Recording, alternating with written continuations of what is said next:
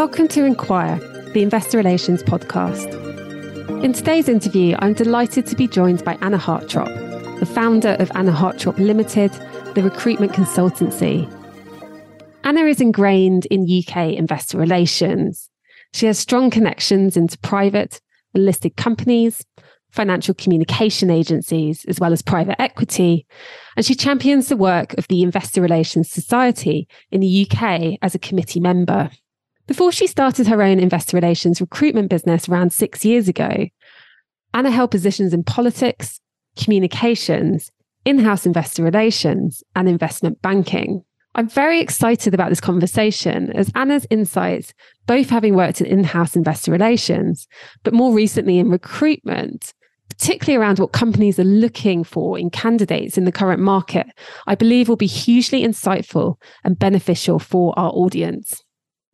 So welcome, Anna. Can we start by talking a little bit about your approach to IR recruitment and what makes your particular approach so unique and successful?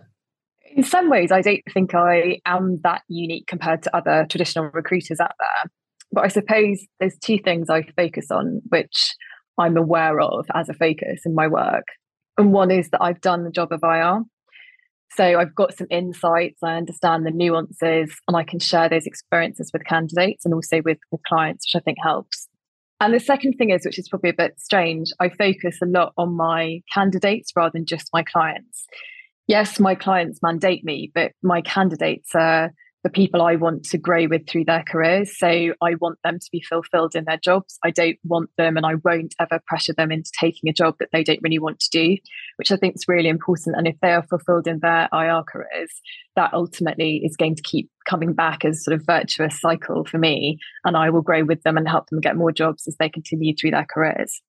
Can you talk about how and why you transitioned out of investor relations and investment banking into recruitment? Effectively, whilst I was doing investment banking, I had more and more CFOs and CEOs ring me up and ask me questions like, Anna, you've got a very good network. Who do you know is looking for an IR job? Or who do you think would be particularly good for my small, fast-growing company? So I'd give them recommendations, I'd introduce them to people. And then it came to the stage where I thought I was probably doing that a bit more than I was doing investment banking. And I remember the wine bar where a few very good IR pals sat me down and said, you should do this. You've got a network. You're really good at it. Everyone knows you. Go on, just give it a go. The market seems fragmented. So I did. I took a very bold step to launch an IR recruitment business, but I love it and I haven't looked back. And just spending a little bit of time giving the audience on your career in in-house investor relations. What did you enjoy the most about in-house investor relations? And then on the contrary, the least enjoyable aspect of those roles? So on the enjoyment side, I think most IROs will answer this probably the same way I'd like to think they would. It's being out there, it's interacting, it's communicating with your audience. And whether that could be an internal stakeholder audience or the more obvious external stakeholders, investors, analysts, etc., and advisors to some extent. So I really enjoyed interacting with those people, talking about the companies I work for, being the ambassador, but also really crucially being able to get and glean insights and experience what they were thinking to take back into my own organization. So we had a constant 360 sort of feedback with our investors and the analysts, and we knew what they were thinking about we were doing as a company, which is really important. What did I least enjoy? I think the management you get to work with is key. So I was lucky to work with some great management teams. They inspired me. I respected them. They listened to my advice, not always, but some of the time, and they really valued IR. I think if you work in a company where the management and the IR relationship is not as strong, or as if you feel your voice as IR is not being listened to, that becomes quite a frustrating place to be. So I was lucky in the respect that I did have those strong relationships, and IR was definitely valued in the places that I worked. Really interesting point about the chemistry with the management team.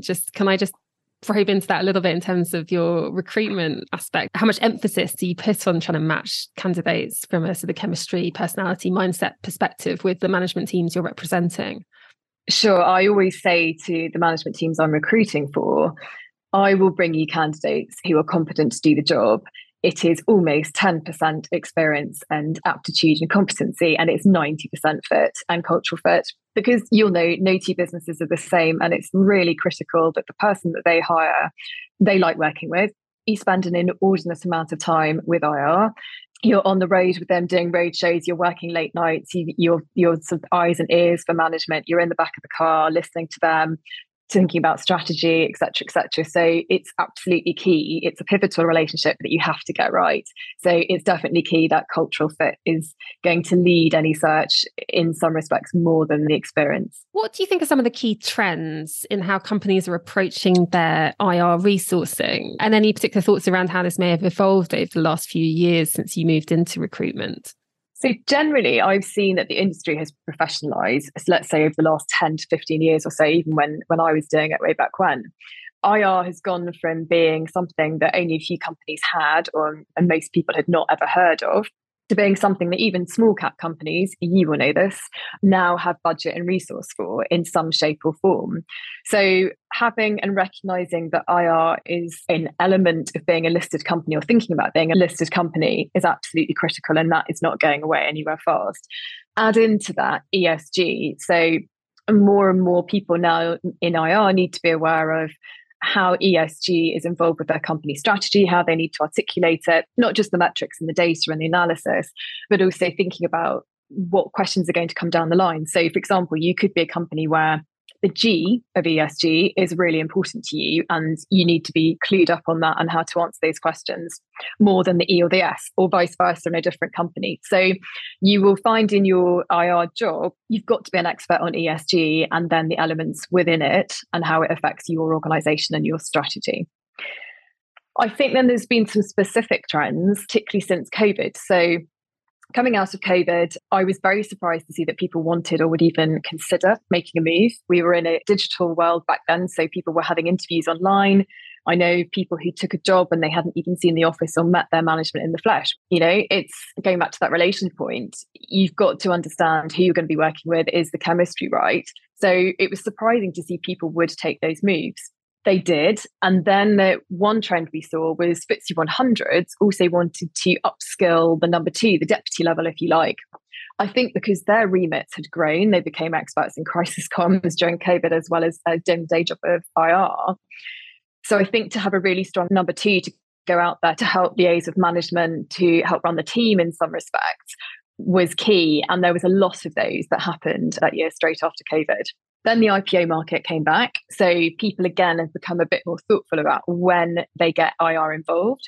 So, and you'll probably appreciate this, it makes much more sense for a company to have IR in before and help and give views and help make sure the materials are as tip top as they can be, than cross the line, transact as a company, and then think, what do we do about IR? We've suddenly got a hell of a lot of incomings and we've got no one to help us respond to those. So the IPO market definitely drives the IR recruitment. At the moment, we'll say there's a bit of a hiatus in that, but that will come back. I'm absolutely certain.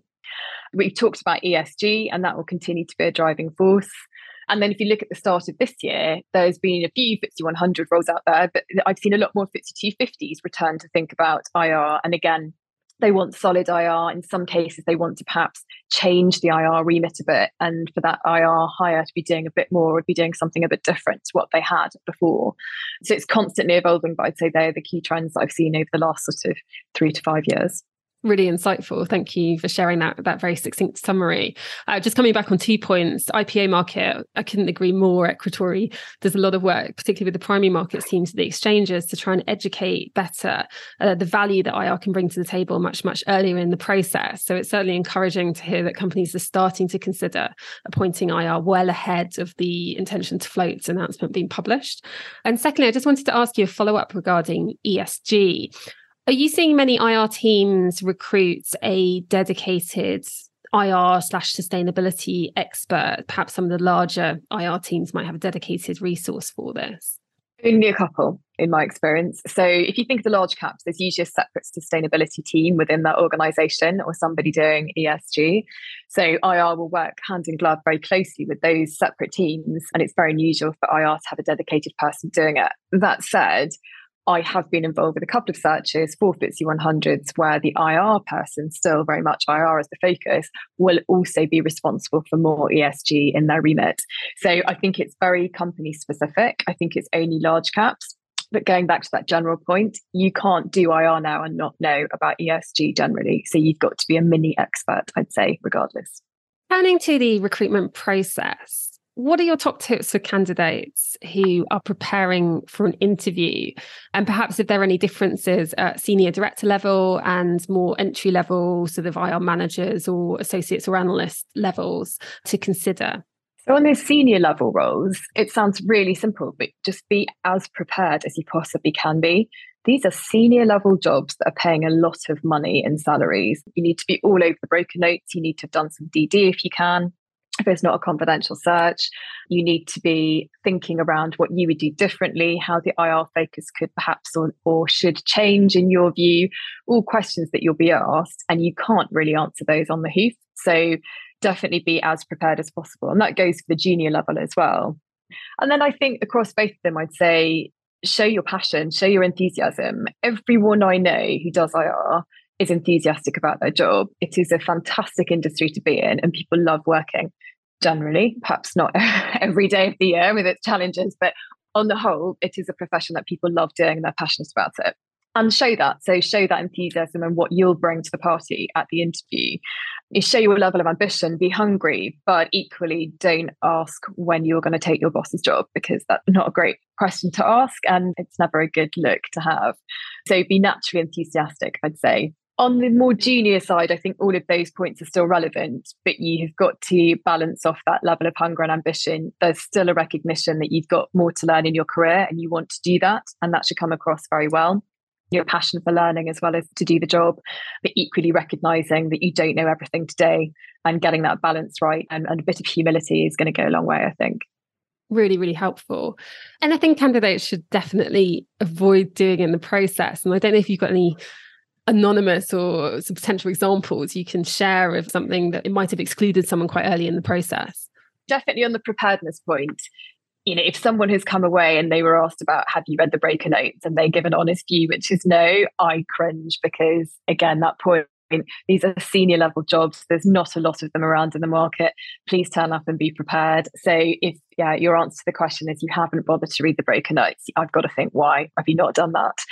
I think, again, asking too detailed questions too early on. So if you go in and ask what the, policy is for extra days holiday to go off and have a honeymoon or something like that, isn't a great look early on. But so learning to read the room and working out what finer detail you can ask me or recruiters like me offline, and versus what you want to ask management and the impression that you want them to go away with. If you turn up and you show your level of hunger and your passion, again, they will stand you in further stead than somebody who's very lackluster, even if you haven't done the homework. Be as buoyant and confident and upbeat as you can. So currently I'm getting contacted by former sell-side analysts and investment bankers who are looking to make the move into in-house IR. I think this can be challenging, as my understanding is a lot of corporates have a strong preference for candidates who already have the in-house IR experience. Do you have any thoughts on this subject or any particular advice for those types of candidates? So from my experience, my client base has always been very binary in this respect. And what I mean by that is, if a company has taken an IR person from a different walk of life, say whether that's banking, advisory, financial PR, to some extent, sell-side analysts, and it's worked well, they will be more open to looking at taking another IR hire from similar backgrounds. Some of my clients, however, only want people with 5 to 10 to 15 years in-house IR experience. And in my experience of that, there's no point me trying to persuade them otherwise. They have taken a view on that for various reasons, and it is almost impossible to change it. So if that's what they're going to feel comfortable working with, that's what I have to look to find them. What that means, if you're an analyst or a banker or advisor looking to move into IR for the first time, there's absolutely every possibility you will move in and transition and become a fantastic IRO. But the pool from which you can look for a job is narrower than if you are an existing in-house IR candidate. What are your thoughts on the different career progression opportunities for an IR professional who's looking to make their next move within the role of investor relations? So, for example, going to a smaller company to be part of a smaller team versus being part of a larger IR team at a larger company.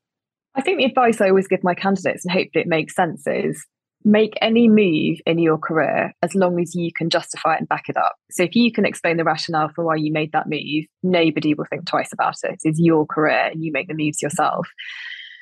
So to give you an example, if you've worked in large cap all of your life, there might be a fantastic IR opportunity in small cap. And if you feel it's right for you because you're going to get a wider remit, you're going to get much more involved, the company's going through a particular stage of strategic change or growth at the time, and you want to see that and experience it, go and do it. Vice versa, if you've worked in small cap and you want to join a team, perhaps as the number 2 rather than the number 1 in a large cap, it will give you different insights and different experience.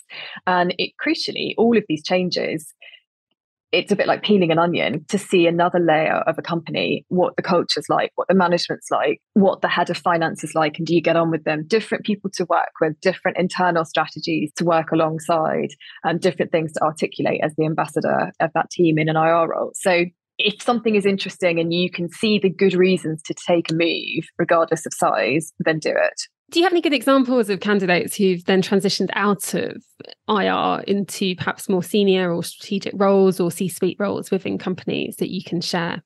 This is a harder question to answer in some respects because, as I said, people love IR, and sometimes happiness and reaching the sort of pinnacle of one's career in IR is just staying in IR and doing things really well at companies that could be bigger than you working in before. It could be a different remit. So not all IR people want to become a CFO, and quite a lot of them, actually, the majority don't. They want to stay in IR, which is why you get such strong and amazing talent in the IR industry. Yes, there have been examples though where people have moved into financial roles, CFO roles. They have moved to take NED positions and become plural at some stage in their career. They've taken on wider remits such as corporate affairs, corporate communications, sometimes strategy with IR, and sometimes sort of if a company is very acquisitive, then they'll do more on the M&A corporate finance side as well. So it can be a blended role. It really is, again, very individual and very company specific. So sometimes the opportunities will come up internally without the individual sort of mapping out their career of what they want to go to. And again, if it's an interesting role, then why not take it and go and do that? Can always return to IR at some stage, or people will have a very defined route and they'll think, yeah, I want to do 5 to 7 years in IR. I then want to work in the finance team, and ultimately I want to become a CFO. How honest should candidates be about their longer term career ambitions in this respect when they're interviewing for a head of or director of IR role? So I think striking that right balance, as I said before, is really important in a conversation or an interview with future management. So if you show that you want to keep learning and that you're ambitious to keep on moving in your career, that's a very attractive trait, and it shows you have a lot of confidence in your own abilities. It also helps them and the HR teams of those companies think about professional development areas of focus, and it can be easier in some respects to think where these candidates will go in their careers and at that company. So it's about striking that balance. Again, it's showing that you're enthusiastic and ambitious to do the role and continue learning in it, without looking that you are going to be too eager and get frustrated if things don't move quick enough in your own development within the team or to take a more senior role within that organisation. Can you talk about the most challenging IR position you've had to place? Some of the mandates I take on with my clients, I have very good discussions and I immediately have that light bulb moment and think, yes, this is who or the type of person I should be placing in that role. Others are more challenging because either companies will start to meet candidates and their views of IR and the candidate they thought they wanted to hire changes, or the remit or the situation of the company changes as you go through the search. So where something is very clearly defined and the goalposts are set, it's a much clearer way to run a search and find individuals to introduce to a company. If something is moving around, if the individuals that are involved in the recruitment process change themselves, if management don't have the time to consider the process that they thought they did, if the company changes, gosh, if it suddenly has a profit warning, if they get an activist on the board, et cetera, all of these things can impact what they thought was perhaps a more straightforward hire for IR, might make them reflect and think we want somebody more senior than we did, or we want somebody to be involved with strategy and we didn't think that 2 months ago when we started the search. Equally, I've seen it go the other way, and there are roles where CFO and HR teams think they want to recruit at a level below the IR they've had as the incumbent, which is always quite tricky because I think there's a level of reputation that IR has in the market, and you consider somebody to be a certain level. And then if a job changes, it's quite a hard sell actually for somebody to go in and do a different job to what they thought their peer or their colleague was doing in IR for that company. Just on that point about something changing last minute, what do you often see candidates doing if there's a management change just as they're signing for a new role? If they are IR career professionals, which most of my candidates are, they will not be fazed by that, because you'll know as well as I do that you can start working with a management team. It can change very quickly and very unexpectedly. And 9.5 times out of 10, my candidates will say, all right, I've seen that news and that's interesting and I half expected it, or, well, hey, that's IR, and they carry on going for the interview and they get it anyway. Because what's to stop somebody being employed and they have week one in a new job and then the change happens? So that is IR. You have to expect the unexpected, and everyone does it with professionalism, which is great. I'm keen to talk a little bit about compensation. So interested to understand if you've seen any changes in the total reward packages offered to candidates. In particular, it'd be interesting to understand how many companies offer equity or participation in the LTIP scheme as part of their remuneration. Yes, on two respects. So firstly, IR salaries have increased above inflation. So the last few years, they have gone up, which is a great surprise to a number of people when they take my phone call about future jobs. It can also be surprising to clients recruiting, by the way, because they've got to find perhaps a larger budget than they thought. However, it makes people recognise that they're paying for good talent, so that isn't an issue. So salaries have increased. Then at senior level roles, I've also seen a bit more of a trend to flex and offer a flex on the elements of that package. So you'll get your base salary, which is set, and you'll get a bonus, which is set, and then you'll get equity. Now, some cases, and I'm seeing this increasingly, companies will offer the preferred candidate a salary and X% of equity, a higher salary and lower equity. Or they'll say to the candidate, or would you prefer the inverse? And it's completely up to the candidate. So you know what your monthly and yearly outgoings are and what your financial obligations are, as to whether you prefer the cash today and possible equity, or whether actually you take a view on this super fast growing company, let's say, and think that as an IR, your job is to help stoke that equity and it will create success and give you good returns in the medium term. So that's definitely something that I'm seeing as a flexible option to preferred candidates, for sure. I think it plays to value that people are really starting to attach to the role of investor relations, and how a good and talented IR professional can really help shape the valuation of a company. Definitely, I agree with that.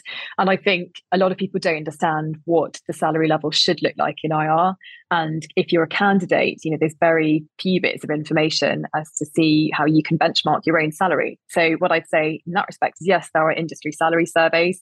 How comprehensive are they? Well, they won't have gone around every individual doing IR in the market, so they're not 100% comprehensive. They'll give you some idea, but really talk to someone like me or another recruiter. We're very happy to give free advice on that and say where we think you are.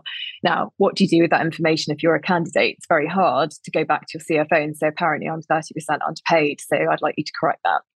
No CFO is going to be happy to have that conversation like that. But I think if management teams or HR teams are open to salary benchmarking regularly, 9 times out of 10, they usually will try and do something to make reparation of where there is a gap. And I'm quite often asked by HR teams for independent thoughts on that and where benchmarking should be, which is great to see. I do think it's important for everyone to have a sense of what a fair market benchmark is for their rate, and use that as part of their annual performance review process. I don't know if you've got any additional thoughts around that. I think my only thought would be, when I have conversations with some candidates who've been ingrained in their roles for a while and they're very happy in those roles, I always chuckle to myself when I ask them what they're being paid, because actually not everyone can remember or they haven't thought about it. And I think that's a really good sign that they love their job and they're not just counting the pennies every month for the reward of it, which is great. So what are your top tips for someone who's early on in their investor relations career? I would say use the IR Society. So I remember way back in my early stage of IR career, I found that invaluable as a resource, as a networking opportunity to get their updates, to get their annual best practice reviews and why were people winning the awards they were, etc. For you to understand what other companies are doing in IR, because it can be quite a lonely, siloed place to be in IR, especially if you're in a small team, which most of them are. So use the IR Society as much as you can, as I said, briefings, updates, networking, but then to do some of their certificates in IR and their education, their diplomas, I think is invaluable as you progress through your career. On a similar vein, work out who your peers are and what experiences and knowledge you can glean from them. Everyone has shared insights. You won't be able to give the minutiae of detail about something that's confidential that your company is undergoing, but we've all got similar shared experiences that we can talk about. And I think through that and understanding of that is how we really can learn to appreciate and get better in our own careers and how we respond to things. What excites you most about your business and what you're doing currently? I think is the IR industry, as I've mentioned, keeps changing. It keeps evolving, which makes things very exciting for my business. Being able to give advice to my clients as to what IR should look like and what's right for their company needs now and in the future, and future-proofing it almost, is a bit of a challenge, but it's a great intellectual challenge to have. So as these changes keep happening, being able to respond to that and see how candidates' experience and remits have widened to incorporate different elements of that is exciting. And seeing how people's careers and development change within that and how they respond to all of those changes is incredibly rewarding. And as a founder, do you have any advice for someone who's thinking of setting up as an individual consultant or founding their own business? Is there anything you wish you'd known when you started out that you know now? So I've been incredibly lucky to have a lot of support right from the start, as I mentioned, from great friends in IR and out of IR and also family. And as a small business owner, it can be a very lonely place. So you take advice and support from your network, and that's invaluable. And I'd say keep talking to other business owners. So I recently had a cup of coffee with a lady who does recruitment in fashion, nothing to do with IR. There are a lot of similarities about how we run our businesses and the types of client we've worked with and interacted with. And it was really key just to be able to, again, share those experiences. So networking, as in IR, the same as you're running a little business. As you will know, Clara, your business is much larger than mine. But I think being able to share your experiences is really vital. Couldn't agree more. I find any opportunity to speak to another consulting or agency founder incredibly helpful. And I've got quite a few who actually, we run similar businesses in adjacent service areas, and we meet maybe once a quarter and just compare notes on how we're running our businesses, what's going well, what's been successful. And those conversations are invaluable. And just coming back to your point around our IR experience, I think being able to network and build relationships is such a key part of being a successful IR practitioner. And I think that experience you get puts you in such a strong position to found a business and develop that network and relationships to help you grow your business. So where next for Anna Hartropp? I want to keep doing more of the same. I'm very lucky that I work in an environment with fantastic people I used to work with as my peers, but who I still work with as my candidates and my clients. So I'm really fortunate that I get to have exciting conversations every day about where people's careers are going. Hopefully I can provide a bit of common sense and advice along the way with those constructive conversations with clients. There's nothing more satisfying than to be able to offer them advice and insights as to how they should think about what they want in IR versus what they thought they wanted 5 minutes before they met me. So definitely more of the same. I just will keep working with a great bunch of people in IR, and I'm really lucky to do that. Anna, thank you so much for your time today. You've shared some really fascinating insights and lots of tips and advice, which I think our in-house IR listeners in particular will be fascinated to hear about.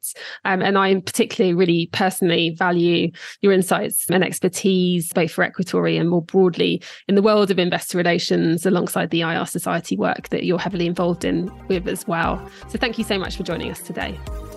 Thank you. And thank you for joining Inquire, the Investor Relations podcast. Please look out for our next episode in conversation with senior investor relations professionals in the UK.